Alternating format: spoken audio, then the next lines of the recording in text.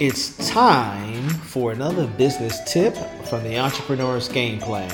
Each week, the Entrepreneur's Game Plan offers quick business tips for every part of your business. My name is Omar Muhammad, your personal guide to small business development. This week, we're talking about keeping your business moving. Cash is the lifeline for many businesses. In fact, all businesses. And during this pandemic, we found out how important cash is. However, cash by itself is not the only answer to staying in business. Consider these tips to keep your business moving forward. Number one, no customers, no business.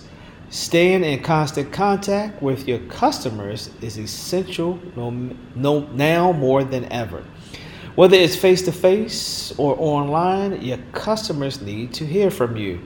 This can take the form of "we are still open," "we have reopened with safety precautions," or "tell us how you are doing." Number two, take a look at your current financial situation. Over the last 3 months, what expenses did you reduce or eliminate?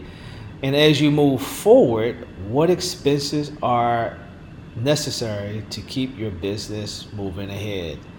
And number three, your current products and services need to somehow fit within the new normal. To keep customers and cash coming in, you may have to shift the way you do business. Take some time to brainstorm with your advisory board or your sounding board or your board of directors on where your business is now and how you can play within the new normal.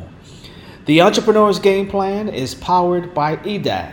To learn more about how EDAC is connecting budding and existing entrepreneurs to venture management and growth, visit us at edacmorgan.com.